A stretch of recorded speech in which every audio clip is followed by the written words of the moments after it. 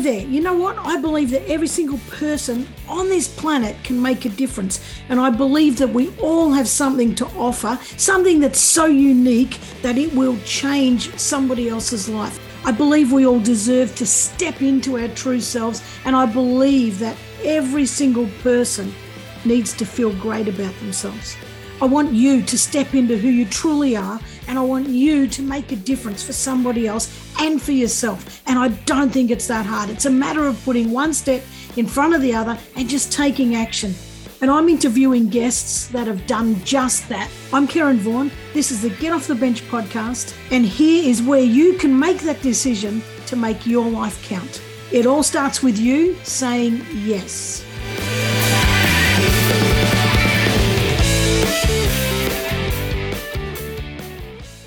Howdy, and welcome back to another week of the Get Off the Bench podcast. Now, sometimes we have adversity, or sometimes things don't go the way we plan. For example, we've got a job and we get laid off, or, things like that happen, and we kind of look at it like, oh my God, this is the worst thing that could happen to me. Sometimes, in fact, most times, these things happen for a reason, and they're often to send us to a better place. Now, today I am chatting with Matt Botel, and he's the founder and CEO of Free 3D Hands. And so it's an Australian charity who design and they do 3D printing of hands and assistive devices. So these hands go out to people, kids and adults, for free, these 3D hands to people who don't have a hand. And they go free all around the world, and they even pay the postage. And this is an amazing story. So that happened to Matt. He was working at Toyota and he got laid off and had this 3-year plan. What am I going to do with it? And started to follow his passion. And now he's doing this incredible work and providing these hands for free all around the world. So you are going to absolutely love this story. I think I'm in love with Matt. I just can't wait to actually spend the day with him and enjoy his company, in person. But you're just going to feel every bit of his energy through this interview. And he's so passionate about what he does. You're going to be addicted to it. So anyway, I'm just going to get straight into it, and you're going to love it. So welcome, Matt. Thank you for having me. It's a real honor to be a part of this podcast. Thanks. Oh, it's my pleasure. I was out for having dinner with friends at an Indian restaurant, and I was talking about the podcast, and you wouldn't believe it. I hadn't even heard of you, and I can't believe I had it. And a guy was over, a friend of mine, Thomas, was over from Michigan, and he said, you should get the guy Free 3D Hands. And I said, what is it? And he said, Free 3D Hands. And I said, where? Tell me about this guy. And he pulled it up on his phone. And I can't believe that it took someone from Michigan to tell me about someone in Gippsland. Anyway. It's a classic.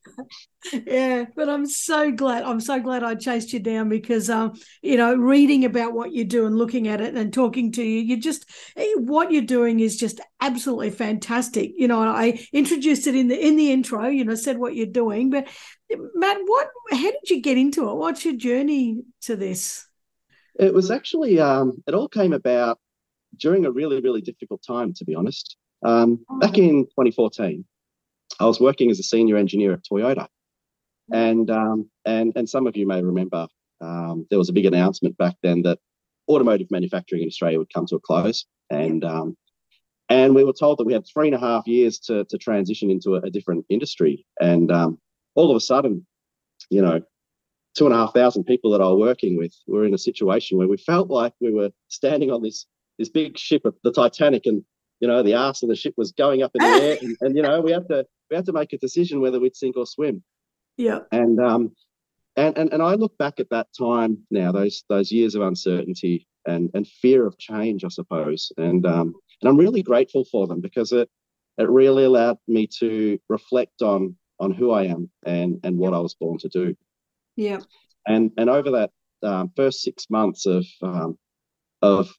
turmoil, I suppose you could call it, I went back and asked myself those really, really simple questions that a lot of us don't ask ourselves. What do I enjoy? Often kids get asked, what do you want to be when you grow up? And Yep. they don't ask themselves, what lifestyle do I want? Or how do I want to make the biggest impact on the world? Or what kind of role model do I want to be for my own children? Yep.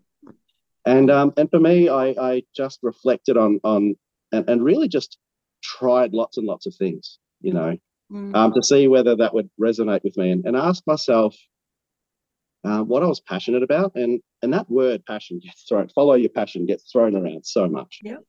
you know. But I think passion is something that often gets misunderstood. And so I actually went back to the dictionary and asked and looked at what the term for passion actually meant. And the first thing that came up was that it's a strong and barely controllable emotion. Yep. And I started asking myself, what is it that makes me feel emotional, to the point of almost tearing up, and it certainly wasn't making cars. I was good at that. I was good at that, but it didn't really quite make me emotional. And it took me back to a time where I was in university over in Japan during my university years many, many moons ago. I don't even want to think about how long ago it was. And I had the opportunity over in Japan to trial this $1 million bionic arm. Wow. And it was incredible. The sensors on the arm would pick up the muscle signals, and the hand would open and close, like my own hand. It was replicating what I was doing. Wow. But with a $1 million price tag, even though I was amazed at the technology behind it, I couldn't help feeling sad that this technology wouldn't be accessible to most people on the planet, even if you got that down to $100,000, down to $10,000, down to $1,000 for someone living on $1 or $2 a day. It would be something that would be out of touch. So I just started listening to that calling, and I bought a 3D printer. Because all of these ideas that I had in my head about how to make something, all of a sudden there was this new technology that we could actually make them for a very low cost and in manufacturing ways that we couldn't do before. And I'll actually show you something. I found it for this podcast. Unfortunately, the people who are listening won't see it, but it's a very, very simple finger joint. It was the first thing that I ever designed with a 3D printer. And I used to carry this around in my pocket at Toyota. And, during those years, to try and keep in a positive mindset, during that time. 3.5 years of going through redundancy is a long time for anybody. And I just started a very, very small vision of making one hand for one kid, for someone who was born without fingers, to put a smile on their face, to keep myself in a positive mindset during a pretty tough time. And so I downloaded, it was an open source design of a website called Thingiverse from a small group over in America at the time called Enable, and they were trying to do the same thing that I was. And I connected with them over in the States, and they told me that there was this boy in New South Wales, 4-year-old Eli, that he'd been born without fingers, which affects. They actually estimate that 1 in 500 children are born with some form of hand difference, which is quite common, I think. But for young Eli, I connected with his family, and we helped to design him an Iron Man themed hand. He helped pick the colours, and we made this red and gold hand, and I sent it to him, via the post, scaled it to the right size, and 3D printed it. And about a week later, I get this email to my desk. I'm sitting at lunchtime checking through my emails, and there's this video of Eli wearing this hand that I'd made him, picking something up for the first time with his hand, and just the smile on his face. It changed my life forever. And I think it was just something that I'd stumbled across, that I was just like, wow, this is amazing. This is something I want to keep doing, without any thought of how how I could make it viable. Talking about a business model, making things and giving them away for free is probably the worst business model you could think of. But it didn't matter. I kept making more and more and more of these hands, and started sending them to people all around the world. The next one was to a boy, Zach, over in New Zealand, and I sent an arm over to Iraq and all around the world. Just as I was going through this difficult time, and by the time those 3 years were up, I just knew that this is exactly what I wanted to do. And with the rest of my life, but had absolutely no idea about how I was going to go about it. Wow, I love that. I love that. It's when people say, when you talk about find your passion, and also passion means sacrifice. It means to sacrifice something for somebody else or for something else, and when I'm hearing you talking about your passion, and a lot of people say that a lot of people are looking for their passion. They're looking for their purpose. They're looking for their why, and I love asking people, like, why do you get up in the morning? Why do you get up? And what if I asked you that, Matt? What do you say to that? I honestly, I haven't worked a day since I left Toyota. I work longer hours than I ever have before. Yeah. But I don't feel like I've sacrificed anything, because I thoroughly enjoy what I do. It's funny. I get to a Monday morning and I'm absolutely pumped to go to work, and then I don't know what day it is until I get to Friday and go, oh, it's Friday already. I'll have to stop what I'm doing for 2 days and come back to it on Monday. It's absolutely bizarre to get when you finally find what it is you're passionate about. And I think we're often told to study hard, work hard. No success comes without hard work. Yeah. But I don't work hard. I work joyfully. Yeah. Right. And I think if something's hard, you're not really enjoying it. Yeah. And I think it'll always feel like you are sacrificing. Yeah.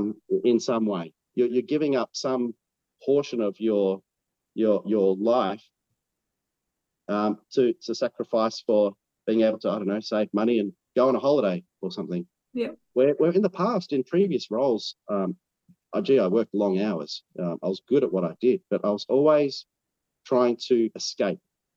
Yeah. I'd come down. I was living in Melbourne, and I'd come down to Phillip Island, where I'm now living, on weekends, just to go to the beach and soak up that salt air and fly my model gliders off the beach. With the Pacific Gulls, and that gave me the energy to get through another week, and that's not good. That's not a good way to be.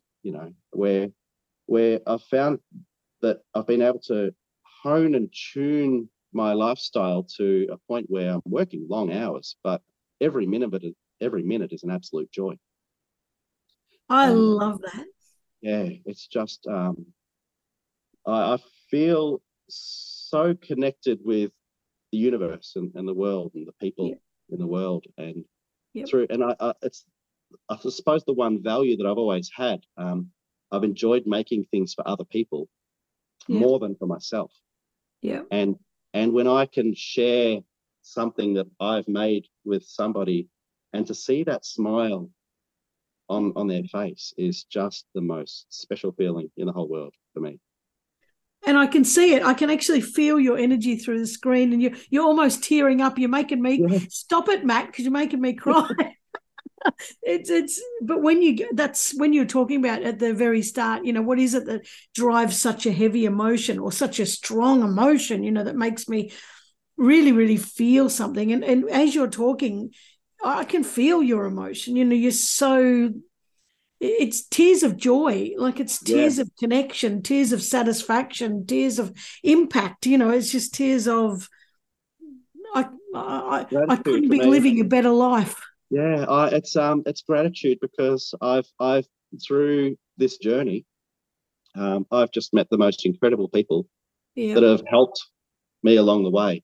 That have, I think if you share your why with other people, and if it's true from your heart, then people people will help you along the way. And I've just got so many stories of people that have helped, coming at someone I don't know why, but they they nominated me for Australian of the Year right in that last year of working at Toyota, and I got a phone call just after I'd walked out of the gate. I was down at San Remo Beach looking out the water, knowing exactly what I want to do, no idea how to do it. And I got this phone call saying that I was a finalist for the Australian of the Year Awards, and I actually said no initially. I wasn't interested in that kind of hoo-ha. But it was actually my wife said, Matt, just rock up, go along, because you never know who you're going to meet, because at the moment you've got no job. You know what you want to do, but you don't know how to do it. Go along, because you never know who you're going to meet. And so I did. And they called my name out, and I was one of the 4 Victorian Australians of the Year in 2018. And wow. And awards are awards. They're bits of glass. People the next year won't remember who got it. But for me, I met this incredible man, Samuel Johnson, who some of your listeners might know, runs a charity called Love Your Sister. And he was one of the other 4 Victorian Australians of the Year. And we travelled up to Canberra together, and he just really resonated with what I was trying to do. And we spent the next couple of nights on his balcony of his hotel room up in Canberra having a few beers. And he took me under his wing and gave me lots of advice, and started to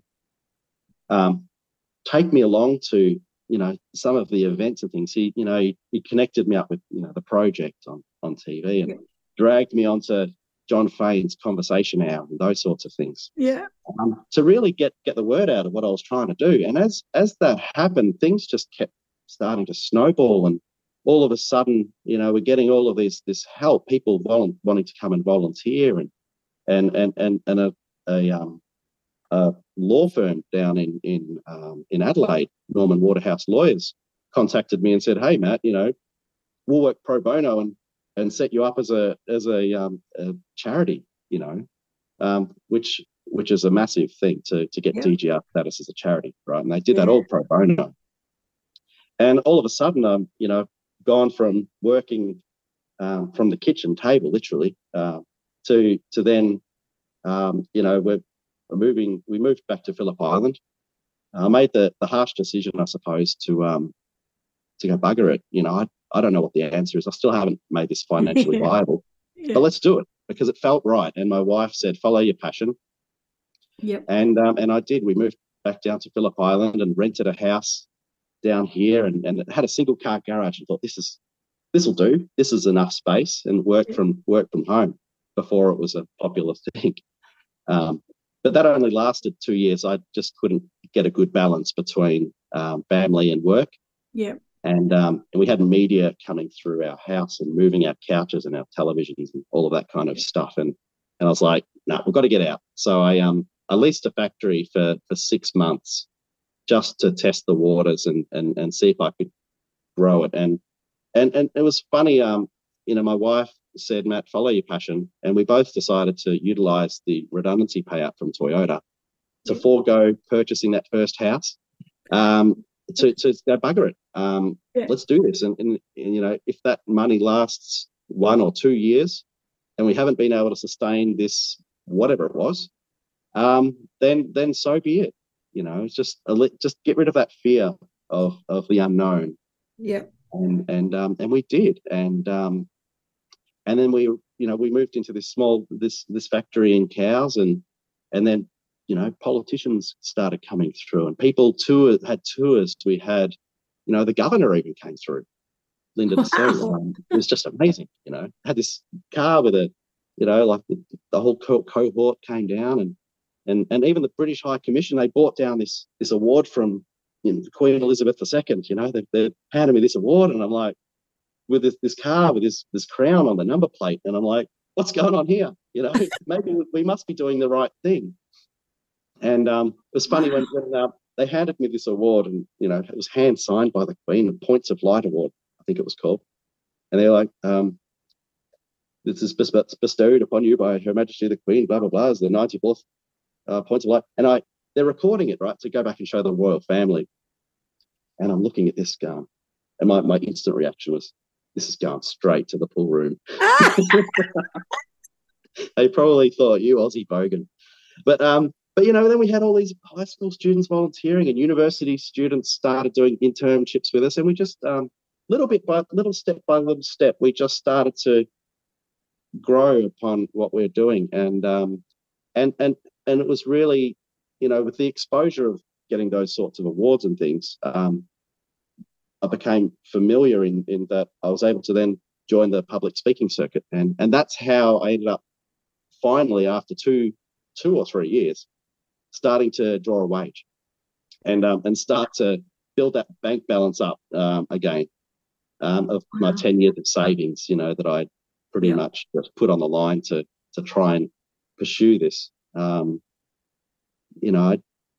was really tough. It was tough, but at the same time, I knew it was right. It was the right thing to do. And if I failed, then I wouldn't have lost anything, because it was the right thing. It felt like the right thing to do. Yeah. And even if you failed, and that's not the best word, but even if it didn't turn out financially or viably, you still look at, even if you'd changed one life, but you'd change so many more, that's worth it. If you have to say, well, I can't keep going, but I've changed 100 lives. Wow. Yeah, it's massive. It just, like, that vision, I think people helped me to grow that vision of what it could be. Yeah. Making one hand for one kid to make, maybe, I think I did an interview once where I think it might have been on Neil Mitchell. I think I said initially, I might make hands for, say, 10 or 20 kids, and just commit to those families that if they ever need a new one, they'll always be here. Yeah. But, that grew and grew and grew and then I thought, maybe we could have hundreds of 3D printers, and we could supply the whole world, and people were helping us to pay for the materials and the postage to get them out. And it was just, it was something that grew. And then when I finally realized how big the problem was, the World Health Organization estimate there are over 1 billion people in the world that need some form of assistive technology, whether that's a wheelchair, a walking stick, hearing aids. Wow. A prosthesis or orthosis is about 40, 50 million people. But out of the billion people in the world, out of an 8 billion population. Yeah, 1 in 8, yeah. Right, yeah. 1 in 8. So out of those 1 billion people that need assistive technology, only 10% can access or afford it. Oh, so wow. that's 900 million people that are going without devices that would greatly improve their quality of life. You're wearing glasses there, right? That's 90% of people can't access or afford glasses. Yeah. And I just thought, there's no way I could have thousands of printers. I could have 1 million printers, but I wouldn't have the capacity to help everyone. Yeah. So the focus came from the focus actually shifted from myself making so many hands. We don't even count how many hands we make. It's not a KPI of ours. It's we share all of our designs with the world, and now we have over 6,000 others that are using our designs to replicate what we do in all parts of the world. And that is how you can help large numbers of people, by sharing knowledge, collaborating with others, and working together with a shared vision of helping people. Because that's, I think, regardless of any job out there, if you really hone down on the reason why that job exists, it's to help people. Yeah. You could be cleaning benches in McDonald's, and think, that's my job. I just clean tables in a restaurant. But what's the reason behind that? You walk into McDonald's, and you grab your meal and you sit down, and there are pickles on your table. You're not really happy, right? But if you go there and you sit down, it's crystal clean and smells fresh, it'll put a smile on your face, and you'll be happy. And to create that joy for people, I think is what the crux of any job does. And I think if we focus on helping people and working together to do that, then I think it really redefines what work is for us. Absolutely. I love this. And how much would it cost to buy a 3D printer that could do that? Well, it's interesting. We've been offered in the past really expensive machines. Like, we were offered $150,000 3D printer. Yeah. And I actually declined it, because if I designed my parts to actually make on that machine, that would mean that others can't replicate what we do. Yeah. So we actually use the lowest cost machines that you can buy. Some of our 3D printers are only worth about $260 each. Wow. Yeah. I can actually pick up the camera. Yeah. And I'll actually show you. This is our 3D printing room for those that are able to watch the podcast. But for those that are listening, so we have these low cost machines. Yep. That can make even large size hands, and we have about 40 3D printers now. Wow. We've got staff coming back from leave next week, being Christmas, but we've just been designing and innovating, and we've got a little assembly area here where we assemble all of the hands, and we've got a dedicated setup. And the reason we have so many printers is because we can make different parts for the same hand on multiple printers, on 5 or 6 printers. Yeah. And by doing so, we're able to cut the lead time down. So instead of taking 15 or 20 hours to print one hand, we can do it in about 5 hours. So how long would it take for one person? So if I had a $260 printer at home with all the, I don't know what you call that plastic stuff that threads into, I don't know what that's called, with all the stuff that prints, how long would it take to print one hand, in your own home? If you had one printer with all of the parts, it would take about 15 to 20 hours, depending on the size, of course. Yeah. But that can be done while you're sleeping. You just push the button and away it goes. Yeah. So we have our printers running day and night. They run through the night and all kinds of things. But if you had one printer, it would maybe take 15 or 20 hours. So in a few days, you'd be able to make and fit up a hand. So it's pretty cool. Wow. And we actually use a biodegradable material as well. Yeah. Yeah. It's actually called PLA, and it's derived from cornstarch. Yeah. Which is really cool. And the way we've set up our production line, so we run purely on solar power day and night. Yeah. We had some amazing support from RACV Solar, and we have the Tesla Powerwalls now. We've got some amazing support through RACV Solar for that. Yeah. And so the way I describe the hands that we make, they're made from a biodegradable material powered by photons that have traveled 150 million kilometers through space and landed on our roof. So it's pretty cool. I love that. So if they're biodegradable, how long do they last a person? So like a lifetime? Typically people will grow out of them quickly. So that the reason why a lot of children around the world can't get prosthetics or bionic arms is purely due to the cost. An entry level arm would cost about $29,000. Wow. And we can manufacture them for about probably $5 to $10 in materials. Wow. So if a kid can't even decide what color hand they want, we can make them 2 or 3 or 5. Some of the kids we send hands to are on about the 6th or 7th hand. Wow. We just got a request from a lady who we've provided a black hand to. We provided her with a hot pink one, and she just mailed us recently and said that she's getting married in March and she'd like a skin-colored hand for the wedding. And I was just like, oh my goodness, of course you can. Really special. So an adult hand, like that, they wouldn't start to break down. No. So how long would they?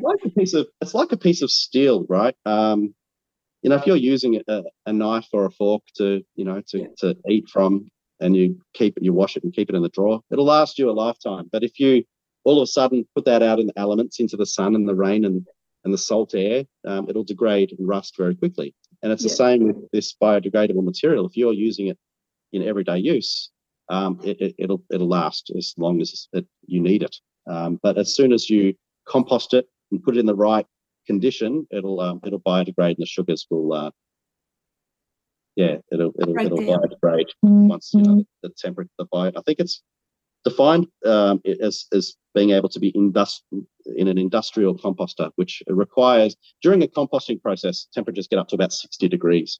So once you hit those certain conditions, it'll start to degrade. Wow. But we usually find that it'll last as long as it needs to last. So this is actually our latest kinetic hand design that we have about 6,000 people around the world make. It's a body-powered device. It's very, very simple with a small amount of wrist movement. Yeah. And that wrist, the fingers open and close. Wow.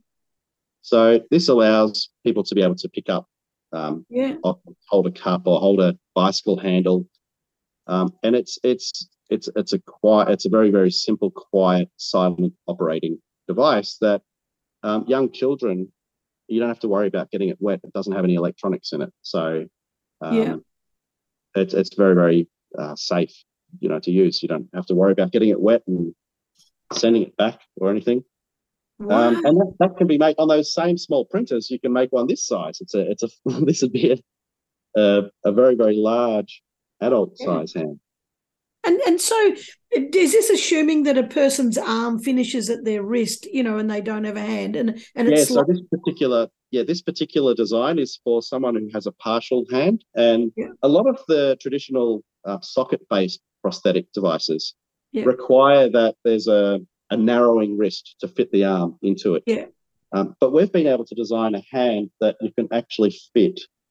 I can show you this piece here. You can actually fit the palm inside the hand. Yeah. And we can modify that design to suit each particular hand difference. For example, some kids are born with just a thumb. Yeah. So we can modify that design to accommodate that hand. Or they may have two fingers. So we can make the other fingers to be able to open and close. So we can modify the design. That's the beauty with 3D printing, is that you can modify a design. You don't need any additional tooling. You don't need to modify the machines that make the part, because it just builds it up from nothing, which is amazing. Is that hard to do? Like, if you're not an IT person, and you don't have, you can use a computer, but you don't understand all the coding and stuff like that. Yeah. Is it just a matter of downloading a 3D printing program and then just making loading it and hitting go? The design itself requires pretty high-end software, and so we consider ourselves now not as a manufacturing hub. We're a design hub, really, that we have access to the world's best design software. We can create these really organic, beautiful designs and share those designs with the world. So then people who don't have those skills to design can download our design and basically scale it to the right size and manufacture it themselves, even with a very, very basic understanding of the technology. There's actually a hospital over in Thailand that they had access to our design, and they built these very, very simple, gantry style, like aluminium extrusion style 3D printers. Yeah. And they started printing our hands, our kinetic hand design, for a leprosy colony. Wow. And there was this man, and it was unbelievable. I'll never forget the day. They sent us an email from Thailand, translated into English, from a man that had leprosy, and he'd been without both of his hands for 50 years. Can you imagine not having access to being able to pick up anything or or grab anything, do anything really, for 50 whole years? And this hospital have downloaded our design, made this very, very simple 3D printer and scaled it to the right size. And then they train them how to use their hands again. And I just thought to myself, even if we had charged, if we had sent this man a hand, or we'd even charged them to download our design, say it was $10 a download, for me, then that hand would only be worth $10. But when we provide our designs and all our hands and everything completely free of charge with no expectation of reward, then it becomes priceless. It really does. Yeah. And the amount of joy that I had knowing that this man will never know my name. If I got hit by a bus tomorrow, he would still have access to these hands because other people have the ability now to make them. And for me, that's really what it's all about. It's almost trying to make myself redundant again. Yeah. Take ourselves out of the equation. But until that happens, to use our privilege to do as much as we can to help others to replicate what we do. Yeah. With the hope that people will carry on our work and improve upon our designs even further. Yeah. That's really what it's about. The focus is on helping as many people as we can, and the more people working together to make that happen around the world, then I honestly believe one day that every single person on the planet will have access to assistive technology. It's just going to take a lot of work to get there. Yeah. But we're able to do it. In Australia, where we are so blessed. We have access to incredible education. We have, we don't even have to worry about the quality of the water that we drink. No. And I think it's our almost our obligation to work towards helping people who aren't as fortunate as ourselves. Yeah. Geez, you're a bloody good egg. I just love what I do so much. We're actually working on a new design. This is actually, I designed this yesterday, actually, and I printed it overnight and I assembled it this morning. This is a new design for an elbow-powered arm that would open and close the fingers. By moving the elbow. The wrist can actually rotate as well. Wow. So this is actually being designed for people over in the Pacific Islands.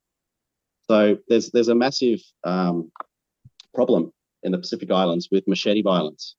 Oh, wow. So people attacking people. And if someone runs at you with a machete, what's the first thing you do? You put your arm up. Yeah. So we're actually working with the Pacific Island Orthopedic Association to train up the prosthetists and medical professionals over there to be able to replicate what we do. And we're starting to design robust devices that don't need, if you're living in a remote village in the Pacific Islands, you don't want something you have to find a USB charger for. No. So we're designing an elbow-powered device that would open and close those hands, and to be able to manufacture that at for maybe $15 in parts. I think that would give a lot of freedom. Back to there's the largest cause of poverty over in those regions is through disability. And if the sole, I hate the word, breadwinner of the family becomes disabled, then it can force the whole family into poverty. So working with these organisations around the world to try and enable people to be the best that they can be, it's something that drives me every day, through our design. Whether it's something that a full hand, it could be something as simple as we if we get contacted. My daughter would like to play the violin, for example, born with one hand. And so I designed a violin attachment and worked with her violin teacher to get the angles just right and to tune it. And I didn't hear back for about 6 months after the initial consultation backwards and forwards. She said she was going to go and learn and right at Christmas time this year, I got sent a video from the family of young Kelly. She was playing violin with her sister at their local church Christmas concert. Oh. And it was just to see her playing the violin, for something that for me it took maybe a day of my time, but to see her empowered and achieving things that she wanted to achieve was really, really special. Other things can be simply serve a tennis ball, right? It's really hard with one hand. We made an attachment that goes onto the arm to serve a tennis ball, or as I said, the skipping rope, or have I got one around? I've just got random things scattered on my desk. I developed a device that if you don't have a left hand, you can attach it, and it actually arpeggios one octave on a piano. For someone who would like to play the piano. For myself, music, is a big part of my life. I actually have a piano next to my desk. I love that. I think it's really important in any creative space to have music and to be able to put yourself into a different mindset. For me, I'll sit and play Chopin for 10 or 15 minutes if I'm stuck on a problem, and come back to it, and you can see it from a different perspective.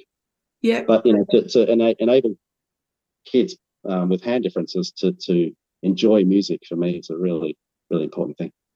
Oh, they reckon that too, like to listen to classical music, symphony music, that type of stuff while you're trying to concentrate actually opens up your brain in amazing ways. So yeah, it really does. See, yeah. I'll have really random playlists on while I'm working. We play music, 10 hours a day at work. Yeah. Sometimes it'll be Megadeth or Metallica, and sometimes it's Chopin or Mozart. But I think music has a really really powerful way of opening up the brain into different everything's frequencies and things resonate. And when you resonate with certain frequencies, it's like people, really, isn't it? Yeah. Yes. Operate on different frequencies, and some people you match that frequency, and other people you don't. Yeah. And I think that's with life. If you emit positive frequency and energy, the universe it'll respond and bounce back towards you. It's really funny how sometimes you can think, oh, what am I going to do now? And then all of a sudden, just the universe responds and goes, there you go. I agree, but I think you've got to be open to it. You have to. That there's a great movie, Loch Ness, and in that there's a great line. He goes over there to see the Loch Ness monster, and he says, "Well, I have to see it to believe it." And the little girl says, "No, you have to believe it to see it." And yes. I reckon that's such a good line, and it's so aligned with what you're saying about the universe. I do the same. I ask the universe and it responds, and sometimes I don't even have to ask. I just trust. And there are other people who say, what a load of shit. Stop doing that. And I'm like, you have to believe in it or you can't access it. Like you can walk down the same street, and if you've got, if you're operating on a negative frequency that day, you'll see the rat in the gutter, that you'll smell dead wallaby, you'll see the clouds in the sky. But if you can get yourself into that positive frequency, you'll start to see you'll smell the fresh bread, you'll see the rainbow after the rain. And it's not a load of crap. It's and I suppose I have the luxury now of choosing the people that I spend time with and I bring into this journey. We have some amazing people, that have come into our journey, just bubbly, happy people. We've got a maternal and child health nurse just joined us, because she was underemployed. She was only had 2 days of work. So we're like, well, work here the other 2 or 3. And but she's the brightest, happiest, bubbliest person. And we just try to create a space that we're like family, in that we're able to bring the best of ourselves to work as well as the worst. Yep. And just and I think that just drives respect for each other, and it drives everything, really, if you get down to this, respecting and loving and caring for each other. We've just we designed, we actually had one of those moments during the pandemic. We were actually lucky to survive that, but we actually diversified massively what we do. We all of a sudden, with the lockdowns and all of that sort of stuff, Wonthaggi Hospital had 10 disposable face shields left at the start of the pandemic, and they had no idea when the next ones were coming. So my wife and I we couldn't use charity money to do that, but we actually bought up a whole bunch of materials, about 15 grand. There goes our house deposit. But and we bought all these materials to make 3 face shields. We just diversified, and we went into full-time 20-hour-a-day production with 2 shifts, and we were able to eventually get government funding to employ 7 people before all of this, JobKeeper or JobSeeker or whatever they called it, kicked in. And we just supplied our entire region with face shields. But it was really, really awesome because it made us stronger as a team, doing what we could, what was best at the time to serve the community. Yeah. Of course, we were still making hands and things, but But, I think just that, creating that environment that you're just always listening to what's important, what's right. Yeah, yeah. And for myself, we had the best assembly technician, Rebecca, running our printers and making our hands. And she fell pregnant. She had a beautiful baby boy, and we're like, we really want her back, So we set up our workspace to be family friendly. So we've got a room with breastfeeding chairs and cots and bouncers and change tables, and it's more like a creche.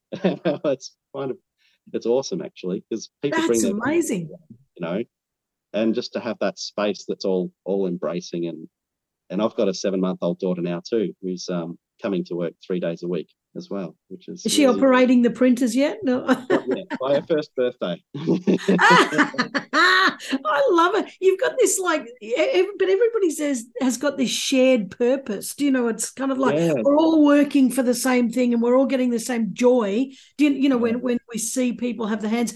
But I love what you said before about love and care for one another. I was just having a conversation with a guy in another organization yesterday, and talking about how, love and care. If you ever said that in a workplace, it would be like we're fluffy, and it's all that. But we have to start saying love and care. We have to love and care for each other. And it's not fluffy.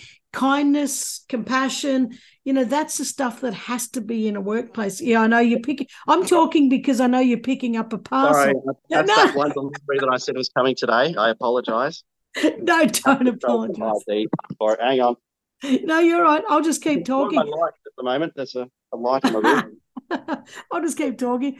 It's. I think that we've got to be much better at, sharing love and kindness and investing in each other and bringing our whole selves to work and caring about who we're working with. And when we can truly invest in each other and truly care about each other, that's when all the great stuff happens. And we support each other better, and that's exactly what you're doing there. But Matt, go back to the start. Go back to the entry, because I was just watching then, and you've just got this. Guys, if you're listening to this on audio, seriously, you got to go and see the video, because Matt's been showing all these example hands the whole time, and now he's in the front of his store, factory, whatever you call it. Doesn't look like a factory. It's so bloody nice. And he's got all these photos up on the wall of all these people who have. Look at the colours of those hands. I'm sorry, I'm getting engrossed in the pictures, guys. But he's got all these pictures up with there's people wearing their hands, and the smiles are incredible, and the colourful hands. And oh my God, there's a kid holding hands with looks like her mum. Oh, another kid playing the piano. A little baby, people walking, holding hands, playing a guitar. There's one with just a finger, a little kid riding his bike, someone playing cricket. Oh my God, this is fabulous. Oh, and he's got every single one. And we had a Paralympian wearing our hand in the opening ceremony at the Paralympic Games in Tokyo. Oh, wow. That's amazing. And there's the kid with the violin that you were just talking about. And and a kid riding his bike with a smile. All of these ones on this wall are ones that other people around the world are making. Oh, wow. Look at that. This is that hospital in Thailand with their 3D printers and making these hands and teaching people how to hold a bottle again, how to pick something up. And there's a group down in Cairo. There's a group in Poland. There's groups in France, Italy, South America. Wow! And look at how they've taken our design and they've put their own Disney princesses logos and things on there. We've got Superman hands. We've got Spider-Man, Batman. Groups in Italy, down in Colombia. Wow! In France. In France, they put acrylic nails on our hand to make for this young lady. Oh. And just to see, this one here is a glow-in-the-dark hand. Wow. It's really, guys, really you've got to watch this. See all of, we've taken ourselves out of the equation. That, if I was to die tomorrow, then these people would continue to get all of these hands. Wow. And And that's really our goal. It is amazing. These people overseas, they're all supporting people in their own local communities. And that's right. Yeah. Wow.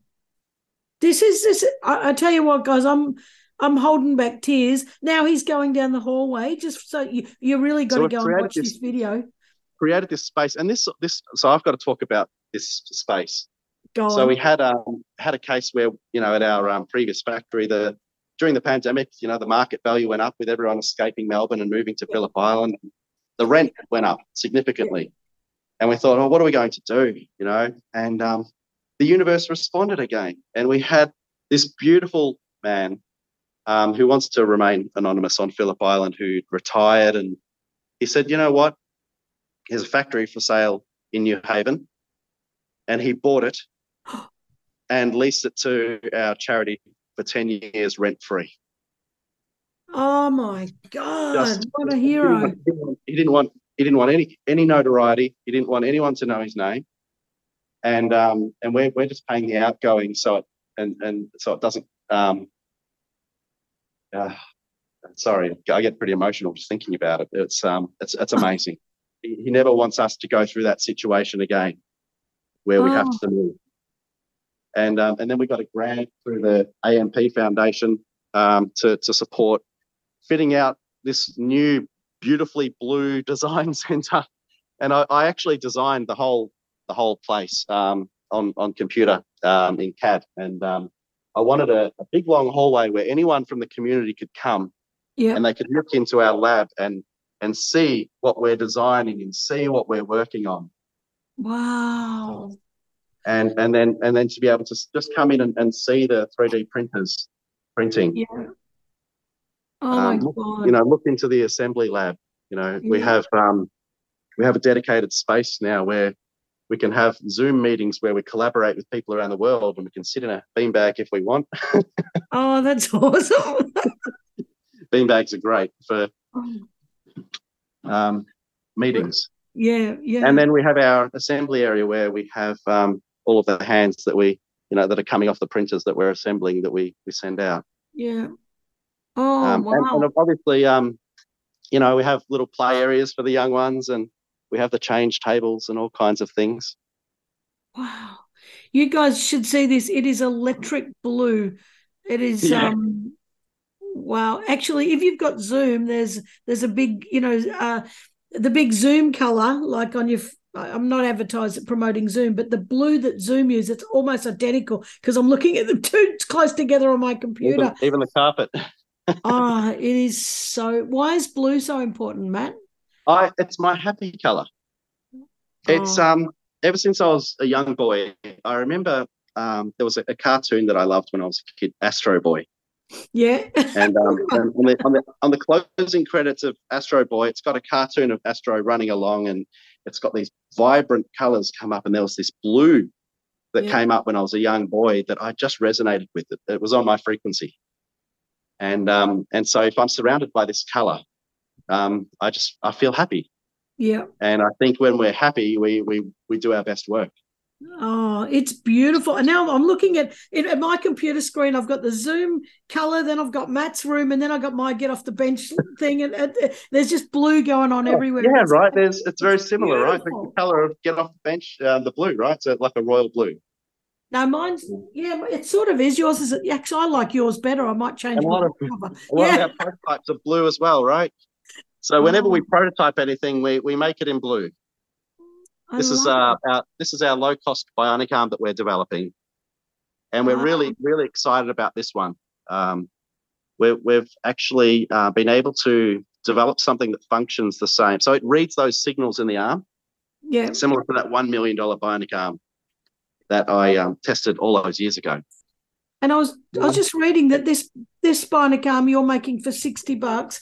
Where did I see that? And it's actually making like it would normally sell for $60,000, and you're making it for about $60. Wow. Currently, it's sitting at about $27. Actually.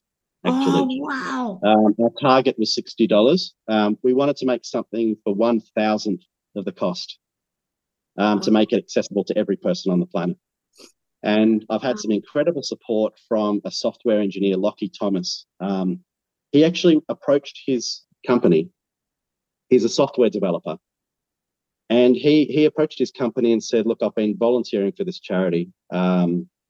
Is there any way you can support? And they offered him to pay him 1 day a fortnight, to pay him his normal salary, but for him to work a volunteer day and to come down and write all of the code. So he's writing all of the code, which I'm terrible at, by the way. But I come up with the design, how the electronics will work. So this is some of my scratchings on the board here for how I wanted all of the components to talk to each other.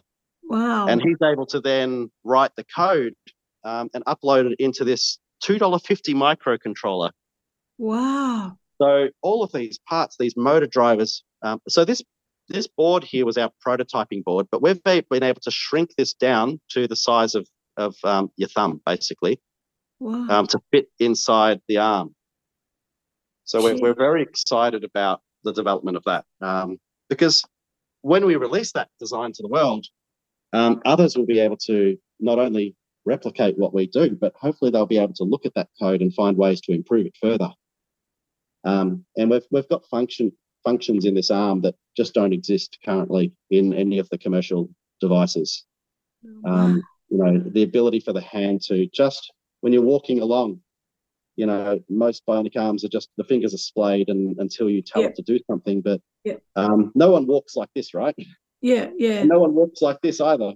So it goes into this resting position where the fingers aren't closed, they're not open, until you tell it to do something, that it goes back to where it was, and it'll start functioning again. So it's and trying to create an arm that's extremely efficient, that the battery will last all day and doesn't need to be, batteries don't need to be swapped over and all of those. But the technicalities is a completely different conversation. It's quite advanced what we're trying to develop, but we're through sharing that with people around the world, we're really hoping that even in commercial organizations, it just takes the designs to a new level. And if we can prove that, if we've done all of that R&D, the reason an arm costs $1 million is the R&D that goes into it.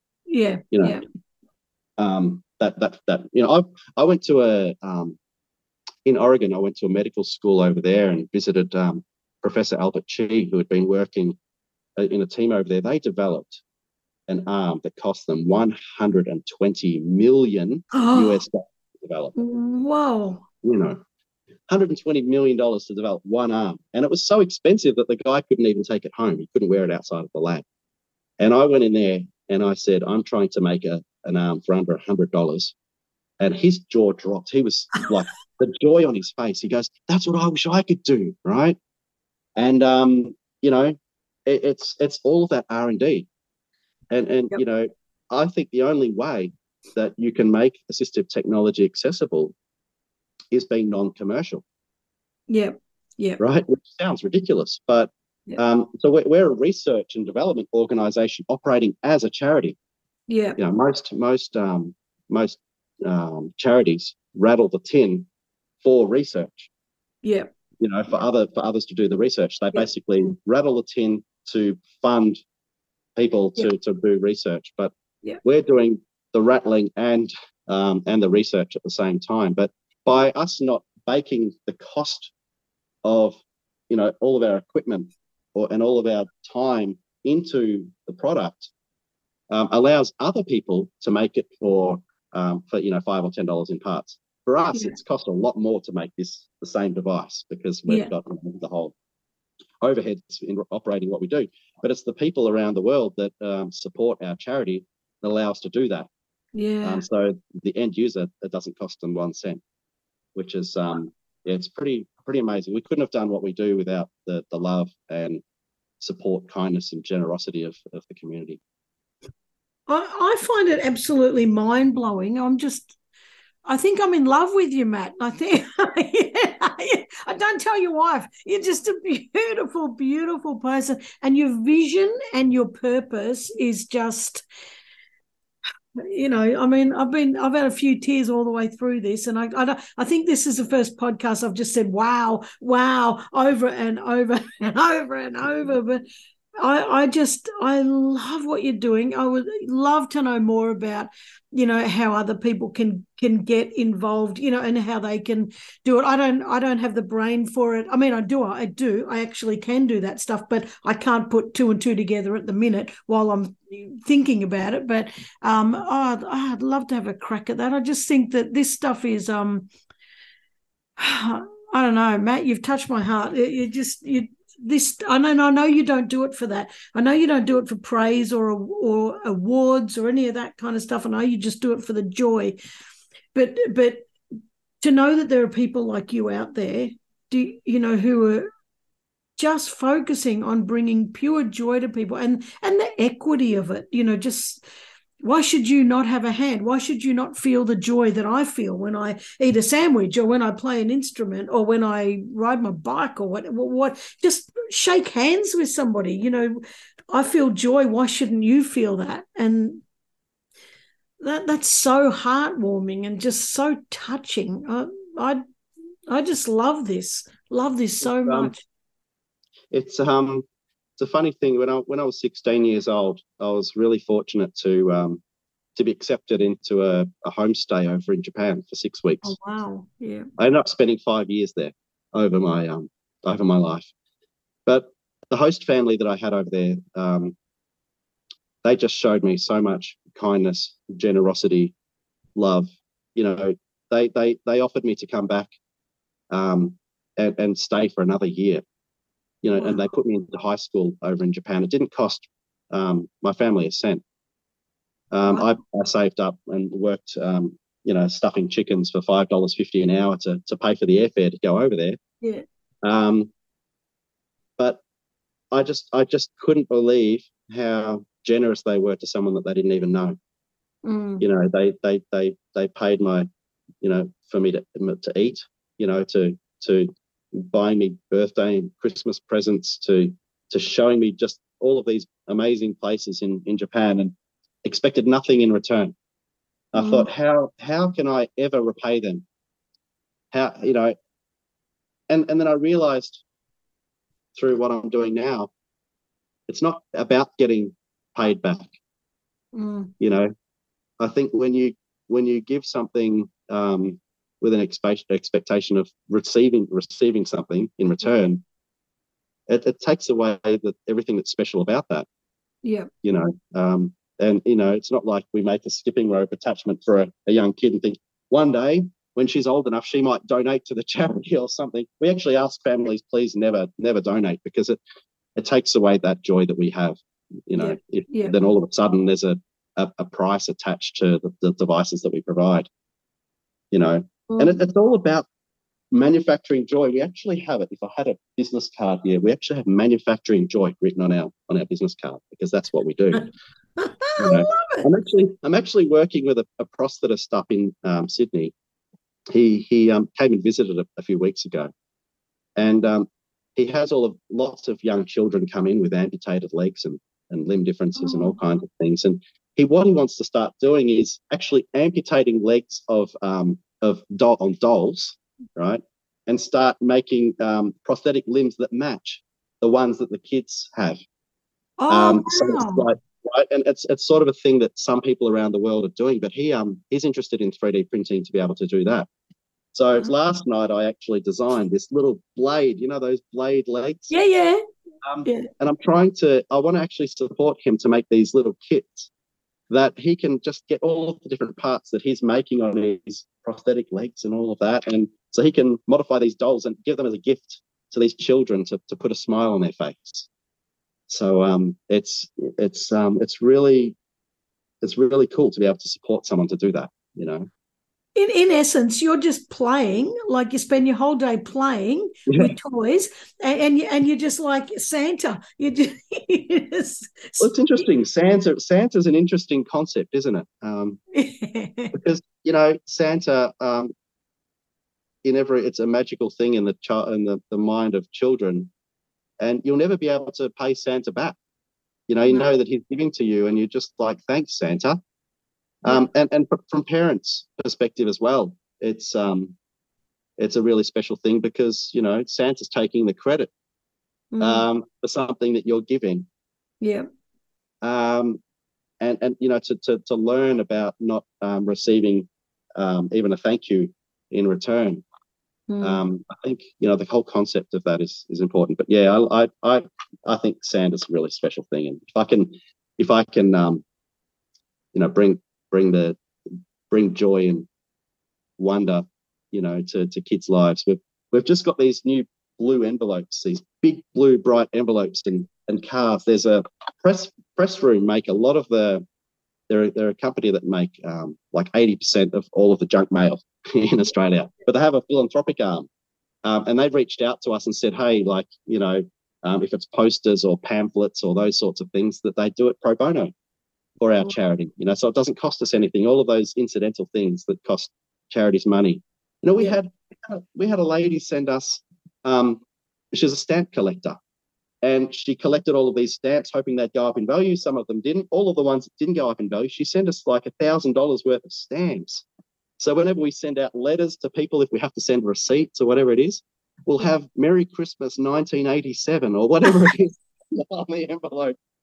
But people help us in all of these different, unique and beautiful ways. It's just really, really special, and for us to be able to support this prosthetist to, bring joy in his own way by spending, a little bit of time helping to design these doll parts for prosthetic arms and legs and stuff. It's really cool, I love it. And so do you take donations? We do. We're a registered charity, so that's how we survive. So public speaking for me is how I pay my wage and our staff's wages. Yeah. So if I go off and do a talk at an event, that won't come to me as a public speaker. It goes to the charity as a tax deductible donation, and that's how I pay our staff's wages. So that then public community donations from your mums and dads and pensioner community donations go directly towards making the hands and paying for the postage to get them there. Wow. So it's really been difficult over the last few years to try and create that balance with COVID and the pandemic, and all of a sudden all of the public speaking events dried up. Yep. But so we're actually now looking at corporate sponsorships as well to help us to pay for the back end of the charity. Yeah. So for corporates to help, through an annual donation of whatever size. Yeah. But so we can then plan. That's the hardest thing for us. If we're on television or on we've been on quite a few different programs. If you Google them, Advancing Australia was probably our most recent one. Yeah. But when you're on these programs, you'll get like an influx of donations, and then it will peter off. So we actually call it a tsunami. You get a tsunami of funding, but then we don't know when that next donation's coming in. Yeah. Which is really hard to then plan and say, next year we want to bring another engineer on or another assembly technician or whatever it is. So we're really looking at trying to get corporate sponsorships to really provide that baseline. That we can predict next year and the year after of a baseline revenue, and say then we can have X number of people that we bring in and grow. And then public donations go directly towards paying for the hands and the materials. But we have a web. I was going to say, where can people find you? Where can people do this? So our website, www.free3dhands.org, or our Facebook. We have a Facebook page as well, Free 3D Hands, and Instagram. I think you can actually donate through the Facebook, but the website's the best way to. It's got all of the details of. You can make a direct deposit even, which has no platform fees and taken out of it, and all sorts of. There are lots of different options.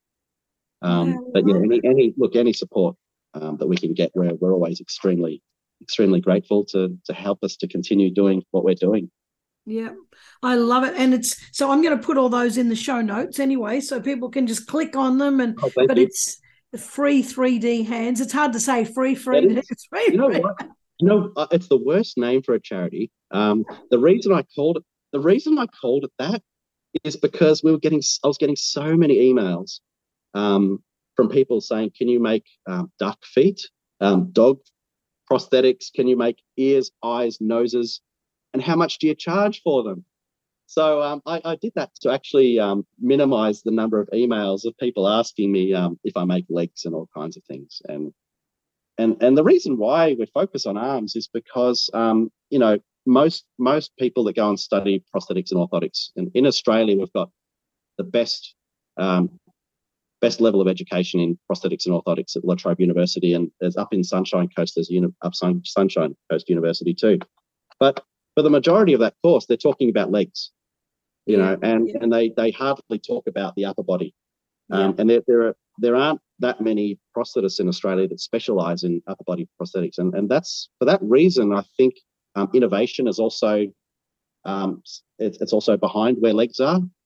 They've got these incredible legs, microprocessor knees, all that kind of stuff. If someone was wearing jeans and they walked past you, you mightn't even notice that they had a prosthetic leg. It's just they're so functional, and a lot simpler. Where the degrees of freedom in a hand, it's such a complicated thing. So we really want to encourage others to get into that space and innovate through what we do, to get people excited about bionic arms and wanting to get into develop that to really advance the technology, bring the cost down, and make it accessible to everyone.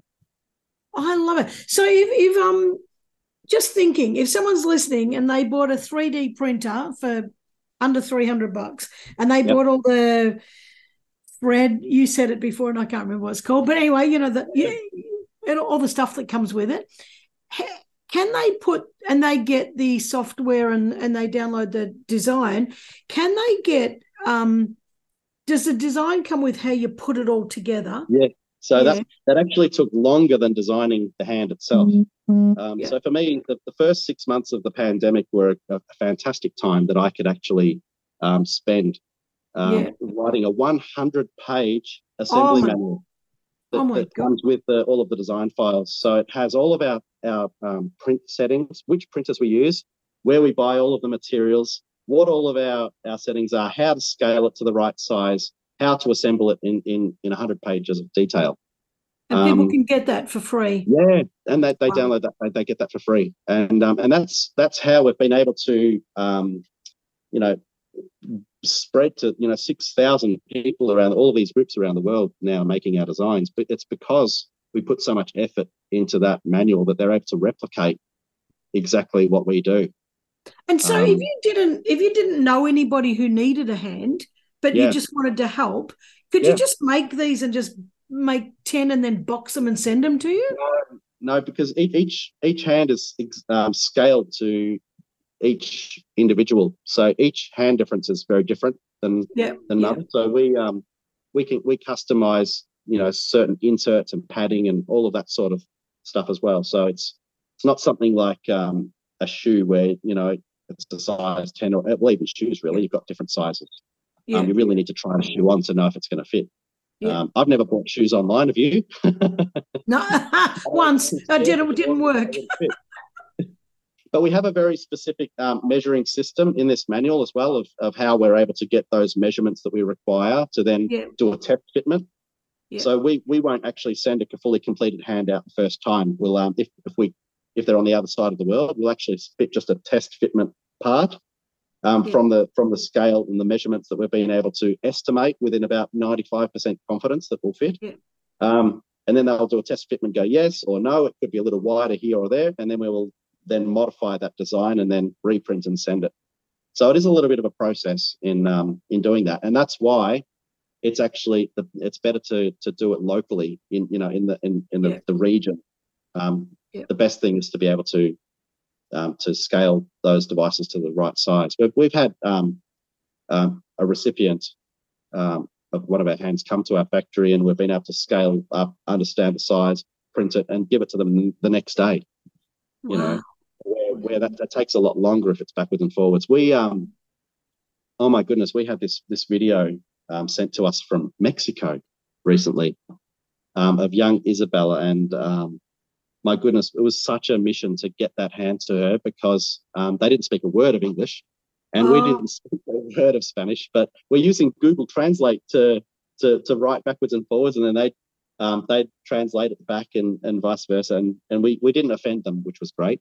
And we sent this hand all the way over to Mexico, and they sent us this most beautiful video of Isabel's father, Diego, just excitement on his face, and her putting the hand on, basically being able to use it straight away and pick up a cup. It was just really special. To do that, like to cross cultures, to cross language barriers, and just share joy to anyone, regardless of who they are, anywhere in the world. We're all born equal. And we all want love, and we all want joy, and we all want peace, and that's the common thread, isn't it? There's a common thread of humanity that we often miss, or we often screw up, through wanting power, through wanting wars, and wanting to control people, and that we screw that up so bad. At the end of the day, we're all humans who bleed and want peace. It's funny. You talk about money and things, like if my driver was to make money in doing what I do, then the whole purpose would get lost out the window. You're focusing on profitability, on sales forecasts, and all of that mumbo jumbo.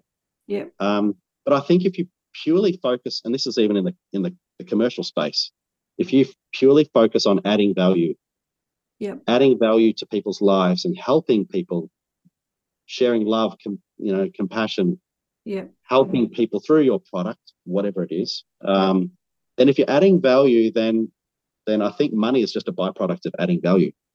Really. And I think that's how we've been able to survive, because we've been able to communicate what we do, that people support our charity in all different shapes and forms, whether that's through pro bono support or through donations.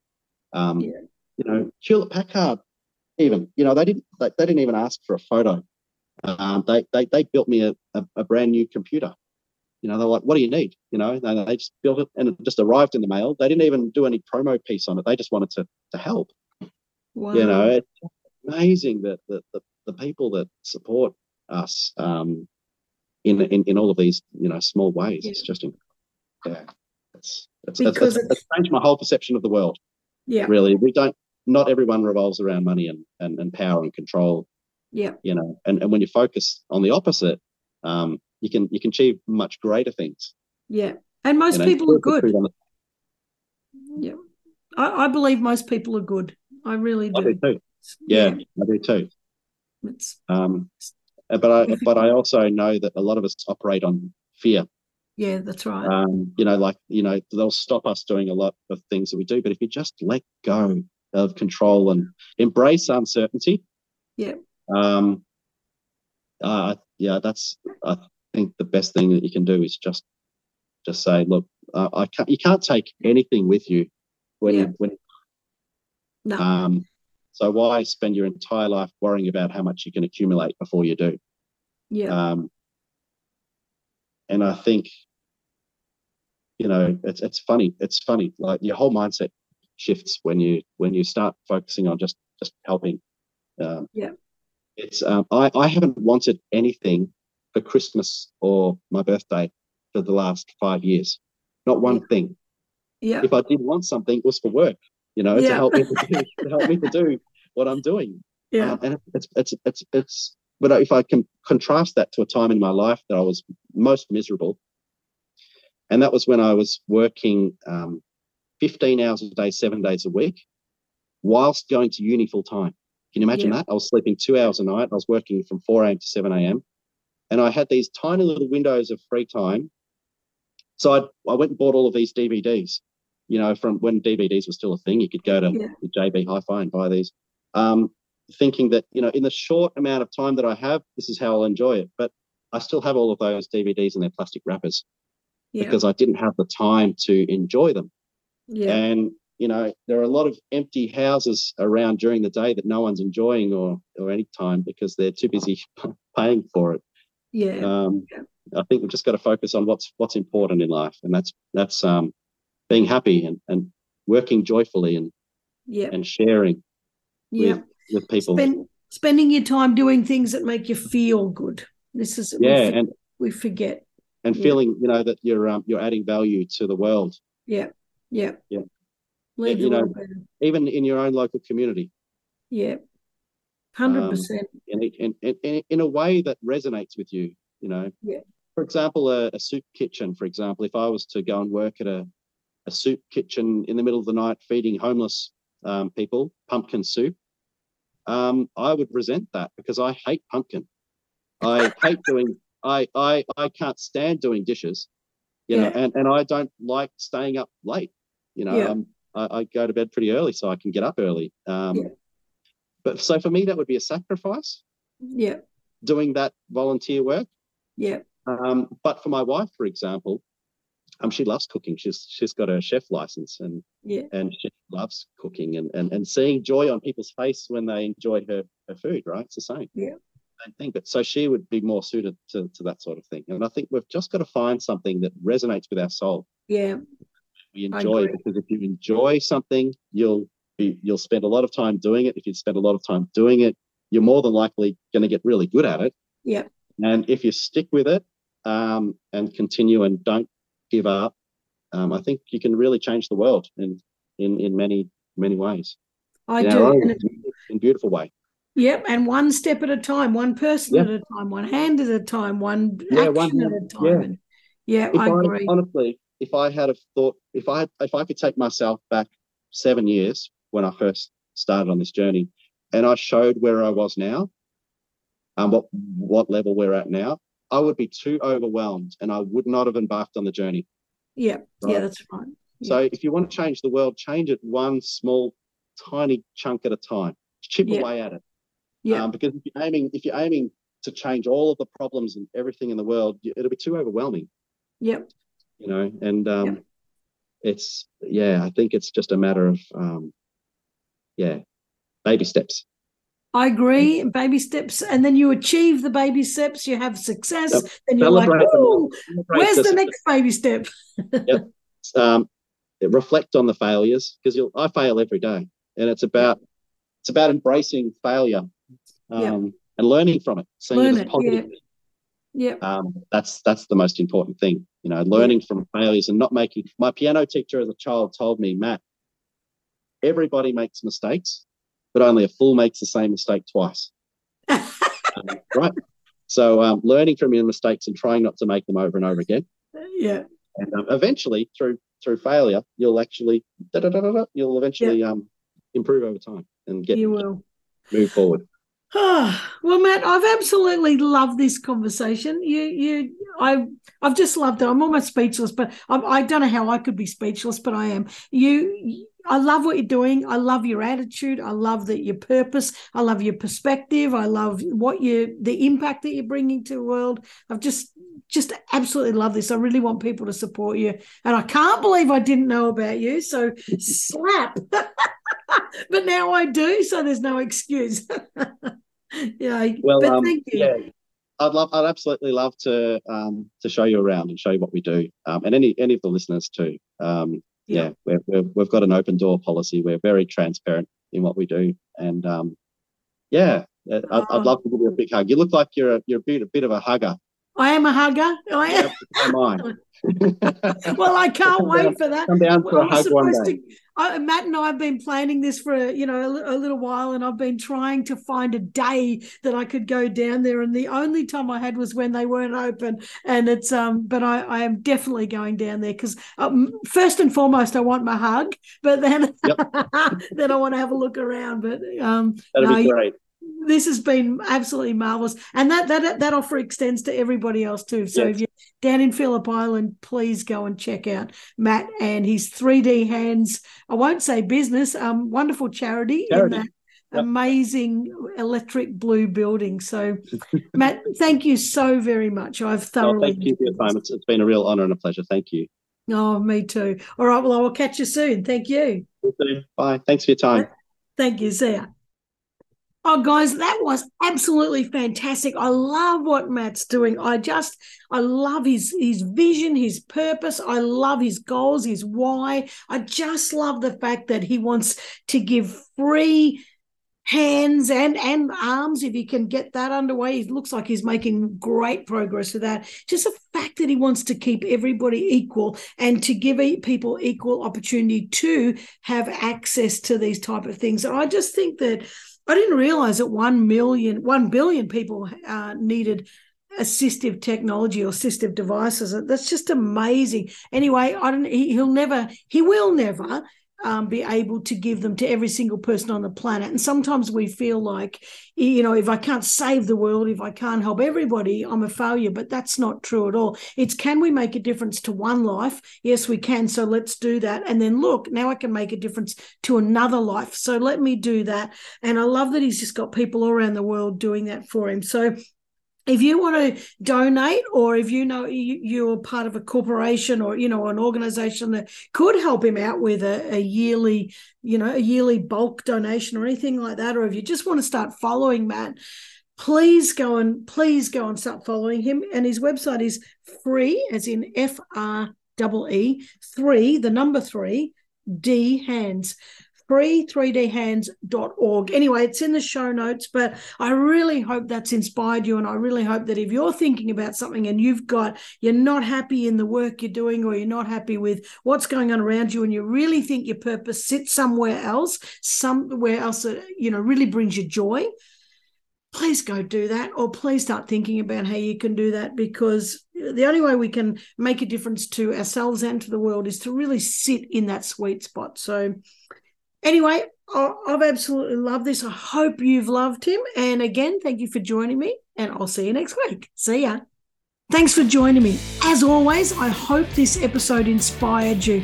If you know somebody who's taken courageous action to create something that's making a difference for other people, let me know about it. Go to my website, KarenVaughan.com, tinker around there, have a bit of a look, and send me a message. I can't wait to hear from you. And remember, you're worth it. Your unique talents and gifts need to be out in this world, and I'm so passionate about inspiring you to achieve that. So you've listened to this episode. Just say yes, make the decision, and put one foot in front of the other. See you next week.